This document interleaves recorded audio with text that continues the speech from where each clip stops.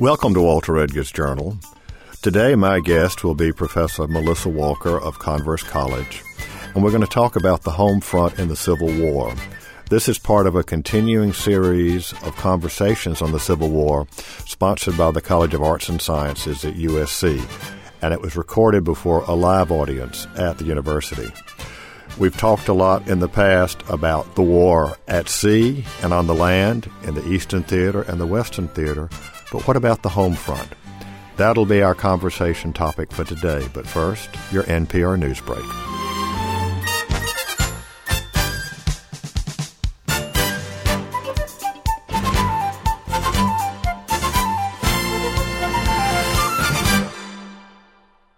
This episode of Walter Edgar's Journal is an encore of a previously broadcast program. This program was recorded at the University of South Carolina, where Conversations on the Civil War is a series sponsored by the College of Arts and Sciences. With us tonight is Dr. Melissa Walker, who is the George Dean Johnson Jr. Professor of History at Converse College.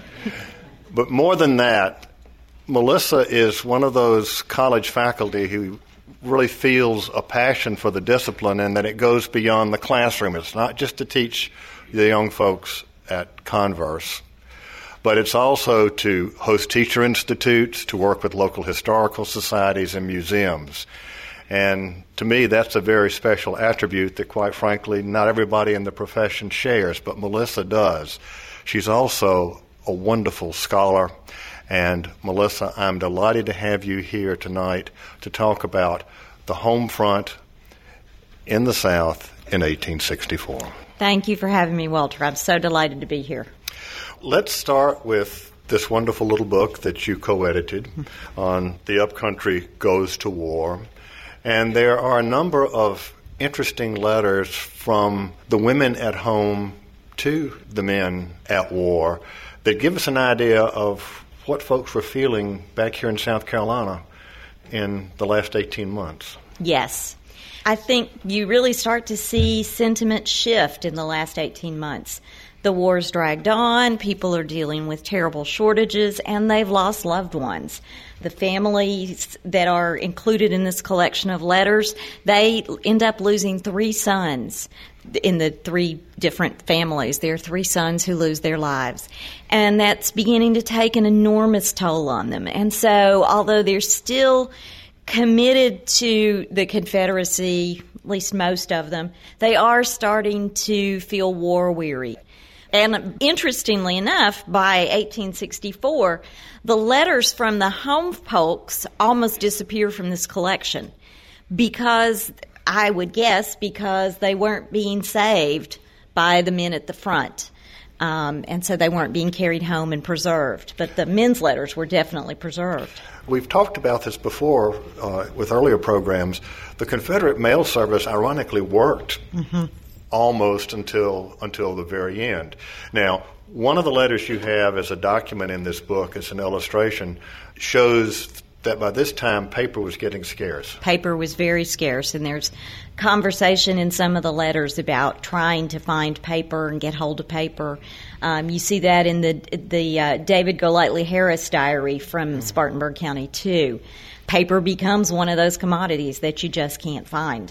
Well, describe the letter that's illustrated in here, how they made, one of the things they may do with the paper shortage. They did cross-writing, which I am glad I didn't have to decipher those. Actually, the editor's aunt had done the transcribing of most of these letters. But they would write in one direction, and then they would write across the page, and then they would shift the paper, and they would write across the page this way. And so you really had to develop an eye for deciphering that script and staying with one line and then turning and staying with another line. And it was not easy, but it was how they preserved paper.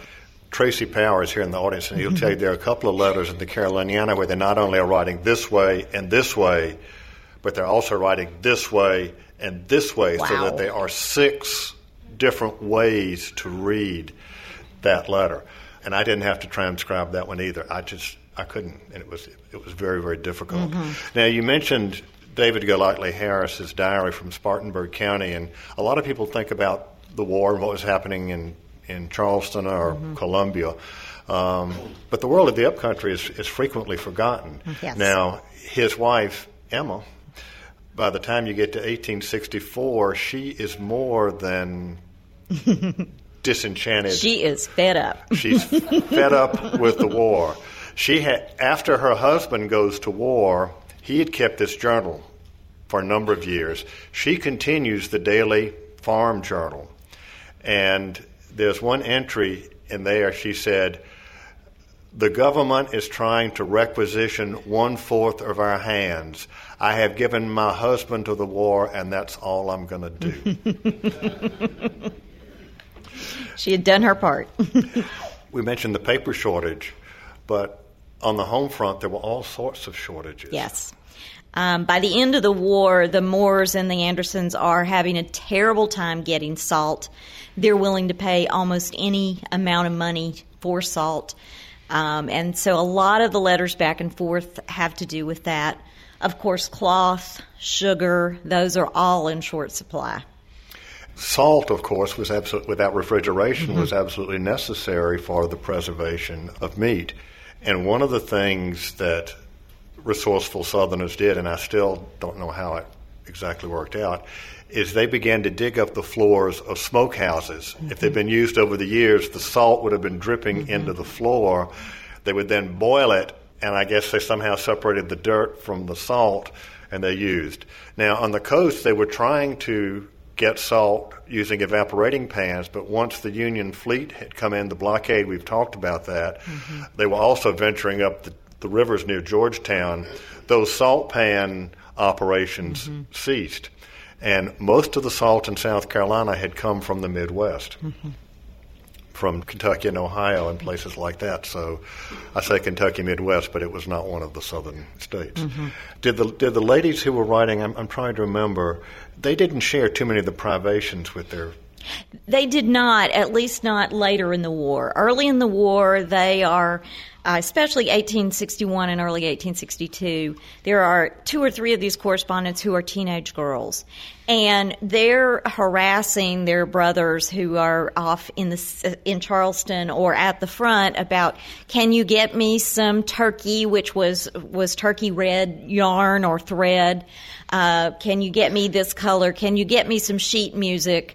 And those kinds of letters, really, that kind of comment ceases to exist later on in the war. They're not so concerned about these sort of mundane things anymore. Another wonderful account by a young teenager who lived only about 3 blocks from here, Emma LeConte, daughter of a college professor.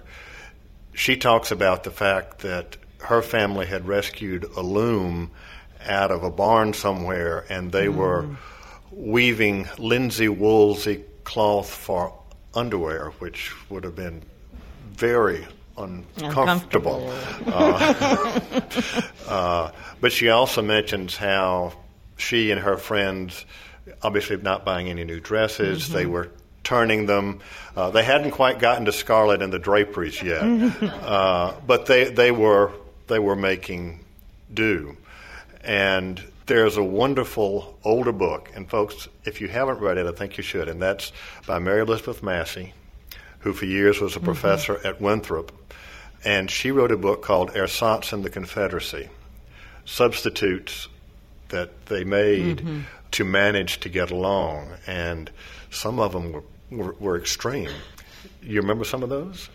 I don't remember any Okay, of well, those. I knew you would have a story. You know, in years past, we've talked about what people did at the siege of Vicksburg, and people were eating anything. In Columbia newspapers, by 1864, there were recipes for squirrel. Some would say that a substitute, if you had a rat, that would do. And this, I think, is in Emma's diary. There was a friend who had a canary, and the preacher was coming for dinner on Sunday, and Mama made canary soup for You see advertisements for, they called it was a charcoal paste, and it was for brushing your teeth. But they said with the residue that was good for cleaning your drapes, so I'm not exactly sure. It might have freshened your breath and cleaned your teeth, but well, it would have absorbed odors, so maybe that was the idea. And one of the things that we take for granted today that were commonplace everywhere would have been coffee. Coffee was an import, so there were substitutes. Yes.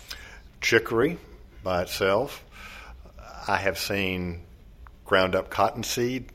I have seen recipes for using daylily roots, which I thought were poisonous, but parched corn was a favorite. But you can imagine, having your daily cup of parched corn. Well, and by the end of the war, corn is bringing nearly $25 a bushel, so that was high-priced coffee. Now, is that in real money, or or as Mary Chestnut said, it's in Confederate? Well, in Confederate. In Confederate. Because one of the problems, and maybe not so much the families in here because they were self-sustaining farmers, is that the inflation in the Confederacy was absolutely incredible. In 1864, there were bread riots in Mobile and Savannah. The year before, there'd been one in Columbia. People don't often think about, and Richmond. The sheriff knew exactly who did it, but it was the wives of poor soldiers who lived out of town, and one of these young women had written a letter to the editor of the Daily South Carolinian saying, "My husband gets $11 a month." That was what a Confederate private was paid in 1863. And she said, "A cord of wood to heat my house costs $50. And you mentioned coffee at 20, or parched corn at $25 a bushel. How are these people surviving? It was desperate, and this is why enthusiasm for the cause is beginning to flag. I mean, life is truly hard for everybody, regardless of class, but particularly those in urban areas. And in the upcountry, a problem they faced was the presence of refugees who had come from the coast. And it was very difficult often, even though a lot of those refugees did have assets that they were willing to pay for lodging, they often were unable to provision them. And so that was a real challenge. And there's a record of the Grimble family who came from Colleton County who stayed at St. John's College, which was a college on the grounds of what is now Converse College. They were trying to exchange assets for their room and board and for their provisions. The president of the college, they brought several slaves with them. The president of the college would lease those slaves out, hire those slaves out in an effort to generate some kind of income so they could get enough food and clothing and supplies to feed these refugees. The refugees were a problem. I shouldn't say a problem, but Columbia in 1860 had a population of 8,000. By 1864, it had a population of 25,000. So you're talking about straining resources. And at the same time that the home front is having difficulty, the relief organizations in South Carolina are assembling a boxcar load of food, clothing, blankets, comfort items, and shipping it to the Virginia Theater every week until the end of 1864. And somewhere the women who were managing the Confederate rest, the soldiers' rest here in Columbia, over the 3 years it's an operation, served 75,000 meals. It's amazing what was shared. Yes. People were willing to share, but at the same time that what they had at home. Jefferson Davis came to Columbia, and Mary Boykin Chestnut talks about what they ate. You'd never have thought that there was any hunger. And the Anderson and Moore men are writing from the front saying, send us another box. The rations we get from the government aren't fit to eat. And so there are all these efforts to send them meat, to send them meal, cornmeal, flour, whatever they've got from home. And then the difficulty of getting it there. And there was one complaint from a Spartanburg aid organization. The women had raised money and bought provisions for the South Carolina men, and it went into the hands of some Virginia men, and they were not happy about that. That was for the South Carolina boys. And one of the things that became a part of a sad part of everyday life for those at home was the casualty lists. Mm-hmm. Now, I know in Greenville, because they did not yet have a telegraph mm-hmm. in Greenville, they came up by train, and there was a clergyman who every day would stand in the back of a buckboard and read the casualty list from the fronts. Mm-hmm. Of course, we got two fronts. It's not just, by 1864, it's not just Virginia. There is, when you say a western front, but it really is a southern mm-hmm. front, because by 1864, Sherman is eventually in Atlanta and then in Savannah. Yes.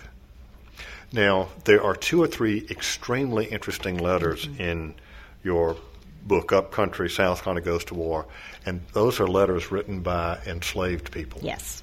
Let's talk about that, because they weren't supposed to be able to read and write. That's right. A historian who's written on African Americans in the upcountry area of South Carolina has speculated, I don't think he has a huge amount of evidence, but he speculated that perhaps because there were relatively fewer slaves in the upcountry, there was a more relaxed attitude toward things like teaching slaves to read.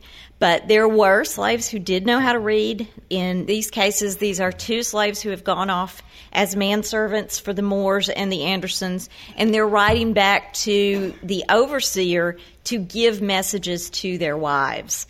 And they were fairly literate. They were as literate as some of the members of the family in terms of... And what were they saying?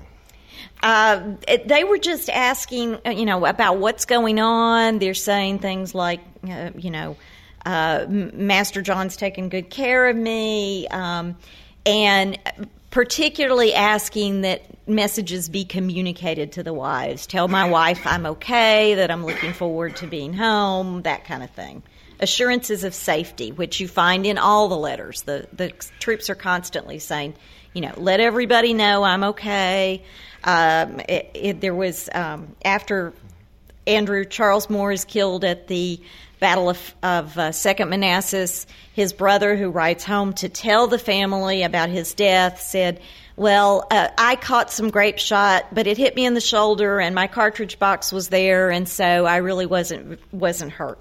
This constant reassurance on the home front. And that was an important part of the morale. Now, one of the things that you did see before the war is individuals, particularly those who were Baptists and Presbyterians, would petition mm-hmm. to be able to teach their slaves to read and write, because if everyone is a believer, you've got to be able to read the Scripture yourself. Mm-hmm. And so there are petitions from the upcountry, not from the low country, but from small congregations mm-hmm. and individuals wanting to be able to teach their slaves to read and write. Yes. And I think some of that probably does have to do with the smaller concentration of enslaved people in the upcountry, and they're less of a threat. The Harrises had, 4 or 5? They had fewer than 10 slaves. 6 or 7 at various points. Yeah. And what about the Andersons and the Moores? They were quite prosperous. The Andersons, there were different branches of the Anderson family, and they had anywhere from 15 to 23 slaves, same with the Moores. So these were quite prosperous people. And Spartanburg County was a major cotton-producing county. Greenville never was, but Spartanburg was. But even there, by the time of the war, most families in Spartanburg aren't producing huge amounts of cotton. They're producing a bale or 2 of cotton. They're producing a lot of corn and some other grains and some livestock. Emily Harris complained about what the government wanted. And by 1864, folks, the Confederacy had put in a graduated income tax, and it had passed a law whereby, I guess you might call it the tithe, because 10% of all agricultural produce was to be turned over to the Confederate government.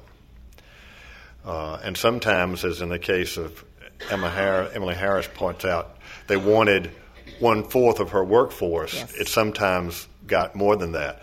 Former Governor and Senator James Henry Hammond was irate when Confederate authorities came to requisition some of his slaves for work on Charleston fortifications.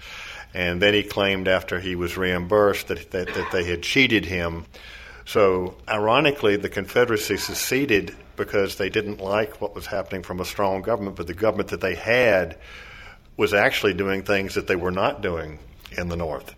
There was a farmer, Lewis Wesley Rast, over in Lexington County, and we have part of his farm journal that was actually kept in a book. He was using the end pages of a book by 1864, and he reported how many bushels of wheat, how many bushels of corn, and then he had 2 columns, and he said, mine for the government. And it had become illegal to sell cotton unless you took out a bond promising to use those profits for war materials. So the Confederacy is suddenly interfering in people's lives in ways that people couldn't have imagined 4 years earlier. Well, you have a nation at war. Yes. People are willing to make sacrifices, but then sometimes there reaches a point where they just, particularly when you deal with inflation, not being able to feed yourselves. And the Confederacy did some interesting things in terms of helping, so did South Carolina. The Confederate printing plant here in Columbia, the only people hired were widows of soldiers.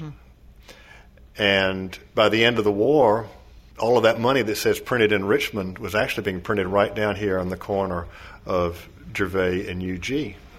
But South Carolina actually had relief funds that they gave to counties during the war. Yes.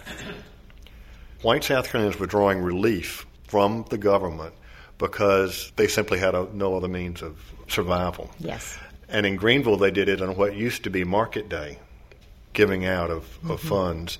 And here in Columbia, in addition to what the government was doing, there were private charity, and one of the biggest private charities in terms of distribution of foodstuffs was Trinity Episcopal Church. It had viewed itself as an old English parish of giving food to the poor, which it had done before the war.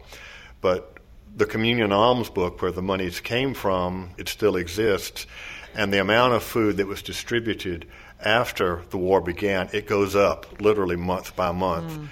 And entries like $5 to help a poor child go find her father, or someone to go to the front, because the railroads were working and the Confederate hospitals weren't so great. So if you wanted to take care of your loved one, sometimes wives, sisters went to the front. Andrew Charles Moore's sister, Mary Means, goes to the front after he is killed at Second Manassas and spends days looking for her other brother, Thomas John Moore, and also looking for her husband, Sam Means, who has been wounded, and trying to locate them so that she can take care of him and bring her brother's body home. Was she successful? She did eventually find them, but she writes these poignant letters about searching and searching and searching and not knowing whether she's going to find them. Would you like to read a portion of one of those? Sure. This is September 26, 1862, from Culpeper Courthouse. Margaret Anna Moore Means to Thomas W. Hill, who I believe was the overseer. You will be surprised to hear I have not seen Thomas or Mr. Means, who was her husband, Sam Means. I got to Warrenton Sunday evening, hunted everywhere for Thomas. At last found a Poole of the same company, and Poole was the last name. Said he saw him next morning after the battle on his way to bury Bud, who was Andrew Charles Moore. He was not wounded. Lee Smith told us on the way he was wounded and at Warrenton. So she's getting conflicting reports about whether her brother has been wounded or not. I feel almost sick about not seeing any of them. I would try to go to the Army but can't get there. The Yankees are very near us. Troops are coming and going all the time. I have seen thousands of men but knew none. We are almost starved. The Yankees have destroyed everything. And she goes on talking about the Yankees and the difficulties in traveling. And then she says, excuse this, Louisa, who was a cook, wants to go home to work. We will get there sometime next week. And so she's headed home. I was just looking here. One of the letters that struck me when I was going through was Colonel Benjamin Brockman to his older sister, Mary.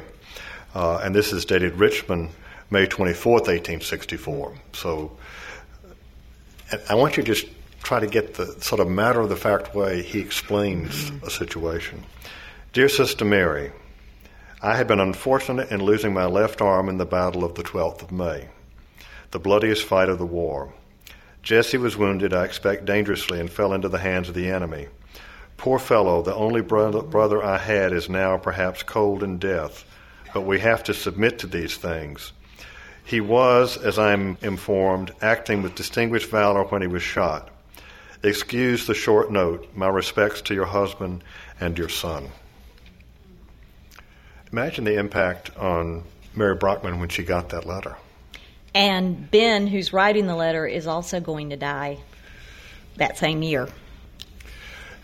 Just think, when we talk about the home front, people trying to carry on normally, one of the interesting statistics, if you look at the church registers in Columbia, of course the population has tripled, but the number of marriages has just gone up. I mean, this happens in wartime, but the number of marriages has increased tremendously.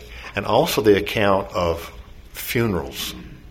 Sometimes people got married, as I said, but the celebrations were subdued, as Mary Chestnut would record, because the family is in mourning. There was no reception, there was no gala, a simple church wedding.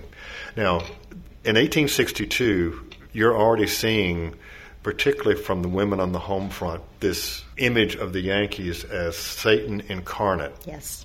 By the time you get to 1864, that is even stronger. And you may have a passage that you want to... By 1864, I'm not sure. There weren't very many letters from the women by 1864. Okay. Actually, none in the entire year of 1864. From the women, okay. From the women. All right, I just remembered that, not just the one you read, but earlier, that they were, the Yankees, anything that bad happened, the Yankees were responsible. Yes. If you read the diary of Emma LeConte, she does talk about, she writes on December the 31st, 1864, the last day of the year, what a sad year it has been for our country. And you have to remember, and sometimes students forget when they are reading the letter, that she's talking about the Confederacy. She's not talking about the United States. She talks about the only thing between us and Sherman is the Savannah River and a group of old men. She uses a phrase that has been etched, how we hate them with the depths of our souls, to the depths of our souls. Now, if you wonder why the Lost Cause would come into existence after the war, and that's a discussion for a whole nother program, you can see the seeds of it particularly in the letters and diaries of the women during the war. It was, their husbands are gone, their brothers are being killed, and this family, the families here, as you say, 3 families each lost a son. Almost a third of the eligible white males in South Carolina died in the war. Now just stop it. 1/3 of the eligible white male population was killed. And for those of you who had really good European history courses, and I hope most of you did at some point, the Great War that supposedly destroyed a generation of Germans, French, English, Russians, the percentages were about 14 or 15%. So if that was a lost generation in Europe, in South Carolina, where this was the highest casualty rate in the Confederacy, it's double the death rate of the lost generation in the Great War in Europe. So you can begin to understand why the women really are holding it together at home. They sometimes barely. Often barely. And in families that have been torn apart by war, for example, the Moore family, Andrew Charles Moore is killed in battle, then their mother dies in the fall. She dies just before Andrew Charles Moore is killed. And suddenly, Thomas John Moore, who was one of the younger sons and had been kind of, I wouldn't say he was a ne'er-do-well, but he was having a good time sowing his wild oats. And suddenly he discovers that he's the heir to the family plantation. And so you find these letters by the end of the war back to the overseer, trying to, his plantation is being managed by a stepfather, and he's trying to find out what's going on with the plantation and feeling this great responsibility. He says to his overseer on October 3rd, 1864, I want some information as to what arrangements are being made for carrying on the farms, whether or not you will be drafted, and if so, if the state authorities will let you stay there. He's really concerned that his overseer is going to get drafted, and then who's going to look after his family's assets? And he has all these younger sisters who are still at home, and he's responsible for them. He says, I also want to get your advice, believing you will give me that is good. I do not like the way matters are arranged. Sam's, Dr. Foster, and my business, and these are all in-laws in the family, all of our business is too much mixed up. It seems to me that it would be better if Dr. Foster's Negroes were taken away and a division of Negroes' hands, stock, or in fact everything that belongs to Sam and me was made, and have his affairs separate from mine. He's being forced to worry about this while living in camp in Northern Virginia. So that constant pull of home and already seeing he doesn't know what he's going to come back to, whether there's going to be anything left, is weighing very heavily on his mind. For folks in the upcountry, now don't have to remind you, there have always been tensions between the upcountry and the low country. Charleston, of course, by this time is pretty much a ghost city because the Union is shelling and everything below Calhoun Street's pretty much deserted. But the 25,000 people here in Columbia, there were complaints from soldiers from the upcountry about, and it's in the newspapers in the upcountry, about the parties and the balls and the galas that are still going on in Columbia. In fact, in December 1864, the women of Columbia are planning a grand bazaar to raise money for the Confederacy. And if you read the descriptions of it, think the big party in Gone with the Wind where Scarlett is the widow and she decides to dance with Rhett Butler.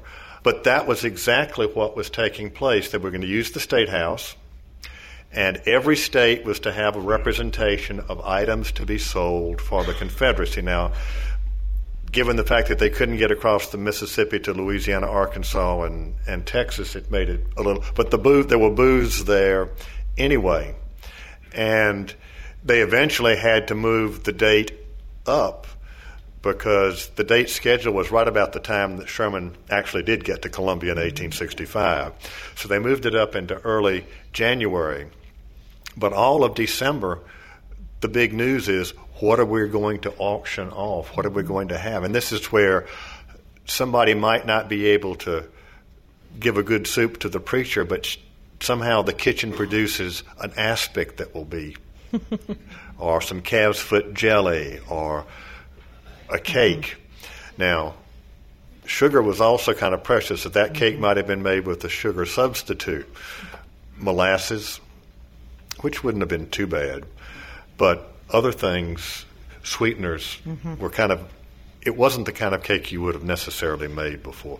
And flour, of course, was precious. So they frequently used rice flour instead of wheat flour. So again, it's a hard time. Very hard time. And they're continually getting this pressure from the men on the front. Send me some sausage, send some butter. And families back home are trying to provision their men. They are shipping supplies specifically to men in what they called our mess or our unit. But then there are complaints that, in this letter from Thomas John Moore, I would be glad to have a supply of sausage meat somehow or another. There are some men in my mess, Charles Berry, for instance, and others, who do very little to the support of the mess, and I do not care to feed them. Well, there's another letter about the mess, and this is from Franklin Leland Anderson at Nottoway Bridge, Virginia, in October 1864, writing to his niece. And I'm just from the picket post and find no one at home in the mess, having finished my breakfast of cold biscuit and gravy.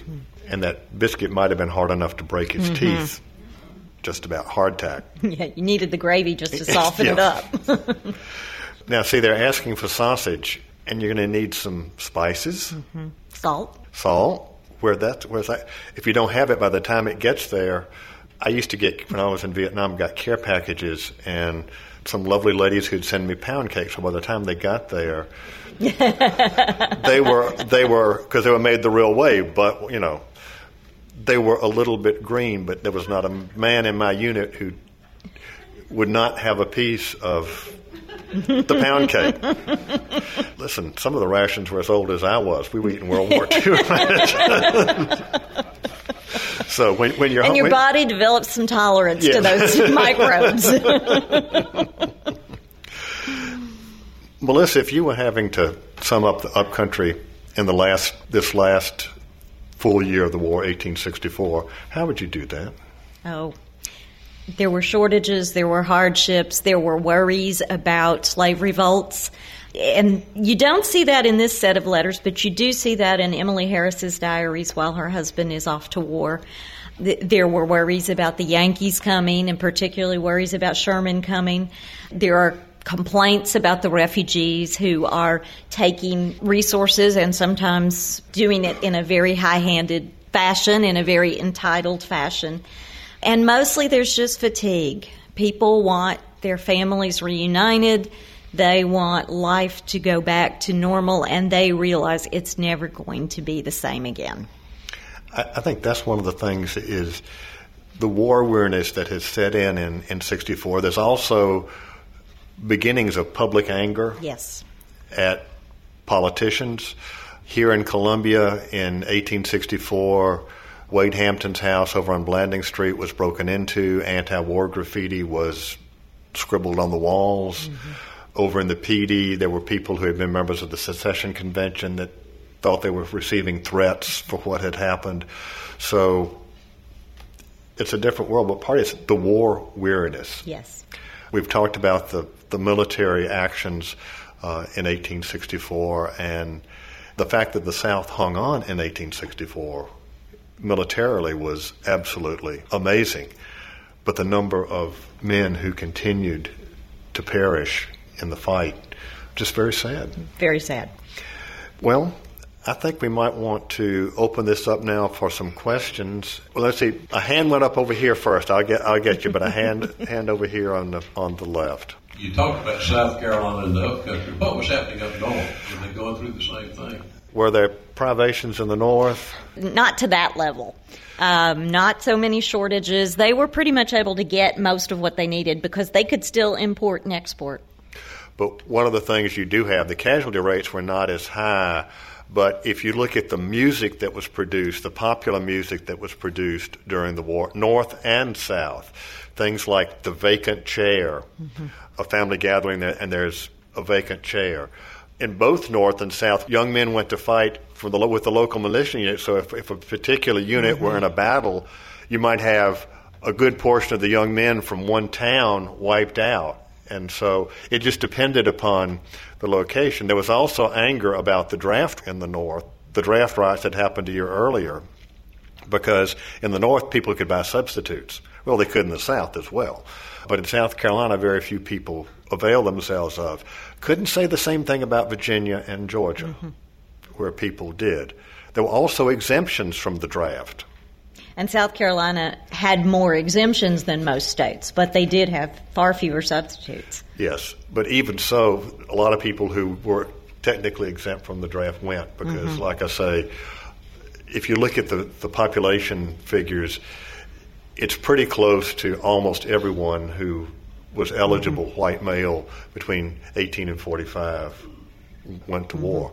But the exemptions were galling, particularly to boys from the upcountry, because if you had to have an adult male on a plantation with a certain number of slaves, if you work for the railroad, you get some letters, they're not in these letters, but it's a rich man's war and a poor man's fight. Because where are the majority of the enlisted men coming from in South Carolina? They're coming from the upcountry. I think there's a figure in your book, South Carolina History, that 80% of the men in Lancaster served. 80% of the eligible white men served. That's astounding. Okay. We know disease and illness have a big effect on the troops. What about that same thing, back on the home front? Disease? These letters are riddled with people reporting various health ailments. And sometimes it's hard to tell what it is, whether it's an infectious disease or in some cases, I know David Anderson, the patriarch of the Anderson family, he has arthritis or rheumatism, as he put it, and that's often keeping him in. But you do see throughout these letters the constant presence of disease. And producing medicines, again, a lot of these were imported. I mean, the medicines were made up north or in Europe, and they were imported. And that source of supply, of course, you've always got wonderful old home remedies, but there were no major outbreaks of cholera and that kind of thing that I can recall right off the top of my, which you might have expected with the refugee population, but didn't happen. All right. You talked about the horrendous rate of death. What about the percentage of amputees and all of that? Who's running the farm? The question is, what about those who were wounded? And we've had a discussion of military medicine. And of course, if you were shot in a limb with what they were using in the Civil War, amputation was the only answer. What percentage? They usually say about another third, in addition to those that were killed, would have been wounded. And again, with all due respect to my doctor friends, the medicine in the Civil War was just it wasn't just okay, they amputate it, but he's been amputating all morning and he's never bothered to clean his hands or his saw. Yeah. But if you look at the pictures of Confederate veterans reunions, the number of missing arms, missing legs, in the late 19th century, it was almost 50% of the budget of the state of Mississippi was for prostheses. This is not off topic here, but I want to talk about what, if any, level of abolitionist activity was even tolerated in the upstate at that time when it was imminent that the South was going to go into war. I don't know of any abolitionist sentiment that was openly expressed in the upstate. Even Unionists shut their mouths once secession happened. So I don't know of any. No, you don't see much anti-slavery. What you do see is concern about slave rebellions, and there are several instances where alleged plots are discovered and slaves are hanged, and that gets wide distribution, which is interesting because do you want to spread that idea? But it's in the newspapers. There were several in the PT alleged plots, which were summarily the slaves were executed. They were hanged. And in Phil Racine's book, there's a really interesting case of a female slave in Spartanburg who was sentenced to be hanged. We don't know how the case turned out, but dozens of prominent South Carolinians, including the governor, or someone from the governor's family, petitioning for a clemency for her because they said she was driven to it. He was so cruel to her. I think you do see more and more of these episodes of resistance, of fighting back, of hiding Yankee deserters, all kinds of stuff where slaves are just not falling into line anymore. In fact, remember we had Union prison camps here in the Columbia area. Just today I got a paper from a young professor at Texas A&M who has tracked down the number of Union POWs who escaped in 1864-65. I haven't had a chance to read it, but it is several thousand, and they're running around South Carolina somehow. Who's harboring them? You had a question down here, too. With everybody trying to send food to the troops and the troops requested it, it must have been a thriving business. Who took on the risk, or whether people that were willing to run the coastal blockade to get the food there? And how long did it take? Well, the railroads were still working, and there was a statewide organization here in Columbia, and they would collect foodstuffs from around the state, and they would ship it in a railroad car to the Virginia. They never sent anything to the Western Theater, which I've always thought was interesting because a lot of South Carolinians were out there. But it was to the Virginia Theater, to the Virginia front. And the railroads were still working until almost the very end of the war, interestingly enough. They might have had to shift cars every now and then because, remember, the Confederacy didn't have a standard gauge. And there were families who had slaves, for example, would send a trusted slave with a shipment to a particular unit. So there's a lot of going back and forth. Okay. Did the North attempt to counterfeit Confederate currency, and if so, did it impact? I don't know that they did, but they didn't need to. You talk about printing money.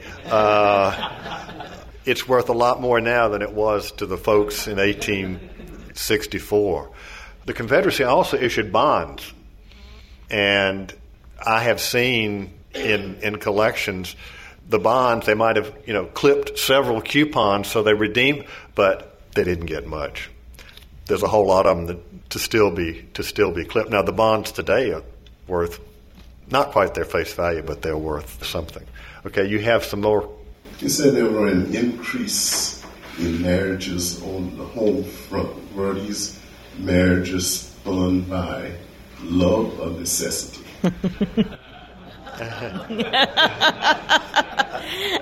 Good question. I think we saw this again, particularly in World War II. People got swept up in this wartime romance thing. They fall in love with someone and they want to marry before he goes off to war. And so some of these, I'm sure most of them were love matches at the time, but whether they remained lifelong loves, that's another story. I don't really have a question, but there's a plaque at Trinity that is dedicated to the people that died, the young men that died in the Civil War. And I can tell you, at least there's a 14-year-old, a 15-year-old, a 16-year-old, and a 17-year-old in that plaque. Well, by the end of the war, as Emma LeConte talks about, they are drafting young men as young as 14 into service. Got to put somebody between Sherman and South Carolina. You've either got the invalids or the old men. Mm-hmm. That's what she talks about, the old men. She says nothing between us, old men and boys. Okay. What was the role of the clergy, both North and South, during the Great War? The role of the clergy, well, in both armies, there were revivals. Religion was extremely important. There were chaplains in both Confederate and Union armies, but there were a number of revivals, particularly in the Confederate armies that I know of. And of course, on the home front, one of the roles of the clergy was to console. Mm-hmm. The Andersons and Moores were among the founding members of the oldest church in Spartanburg County, Nazareth Presbyterian, and that church continues to show up in the home front letters. It's the center of a lot of their activity. Is there a reason that South Carolina had the highest percentage of deaths of any of the states within the Confederacy? I mean, it just boggles my mind to think that would be the case. Well, we're talking percentages now. We're not talking absolute numbers. Mm-hmm. We're talking percentages. And the Union state that had the largest percentage of killed was Vermont. And it's some of it was, and Melissa mentioned the Lancaster militia units. A couple of those companies were almost wiped out in a single battle. Mm-hmm. So it was population-based, and so South Carolina was a state with a smaller population. Yes, the white population of South Carolina was relatively small compared to the other states. So when we talk about 1/3 of the eligible male population between 18 and 45, we're talking about percentages here, not absolute numbers. So, I mean, I believe the figure was, 60,000 white men are of eligible age in South Carolina. Ironically, the death toll continues to climb because as records become available through the internet, mm-hmm. they are tracing down, because many of them were just missing in action. Nobody really knew what happened. Organizations associated with the Historical Society in Charleston, they've been collecting that data, and the numbers literally continue to rise. What is it at now? It's well over 20,000. It's well over 20,000. From South Carolina alone. For South Carolina. It was high because as one of our speakers pointed out a couple of weeks ago, the Confederacy was running out of manpower. There were suggestions in the Confederate Congress of arming the slaves. That was debated in 1864. In Louisiana, they had already accepted, in fact, at the beginning of the war, they had accepted mixed-race units. The free persons of color in this state volunteered, and the state refused to take them into service. The free blacks of Charleston volunteered. Okay, folks, I would like to thank you for coming out to our lectures, and we'll see you next year.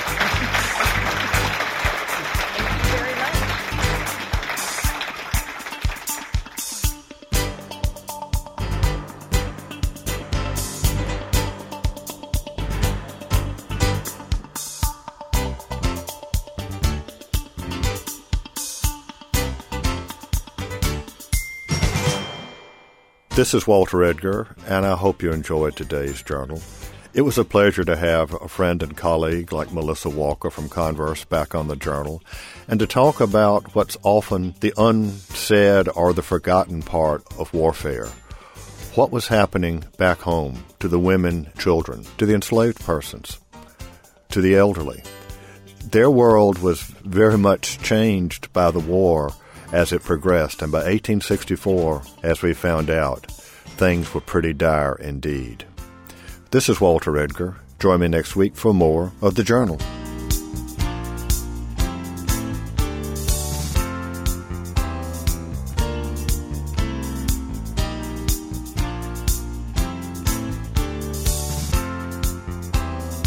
Walter Edgar's Journal is a production of South Carolina ETV Radio. The producer and engineer is Alfred Turner.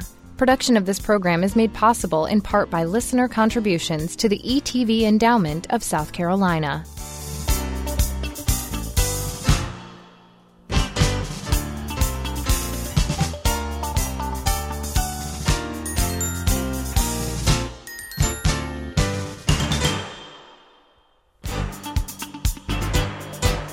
The views and opinions expressed by the guests on Walter Edgar's Journal are their own and are not necessarily those of South Carolina ETV Radio.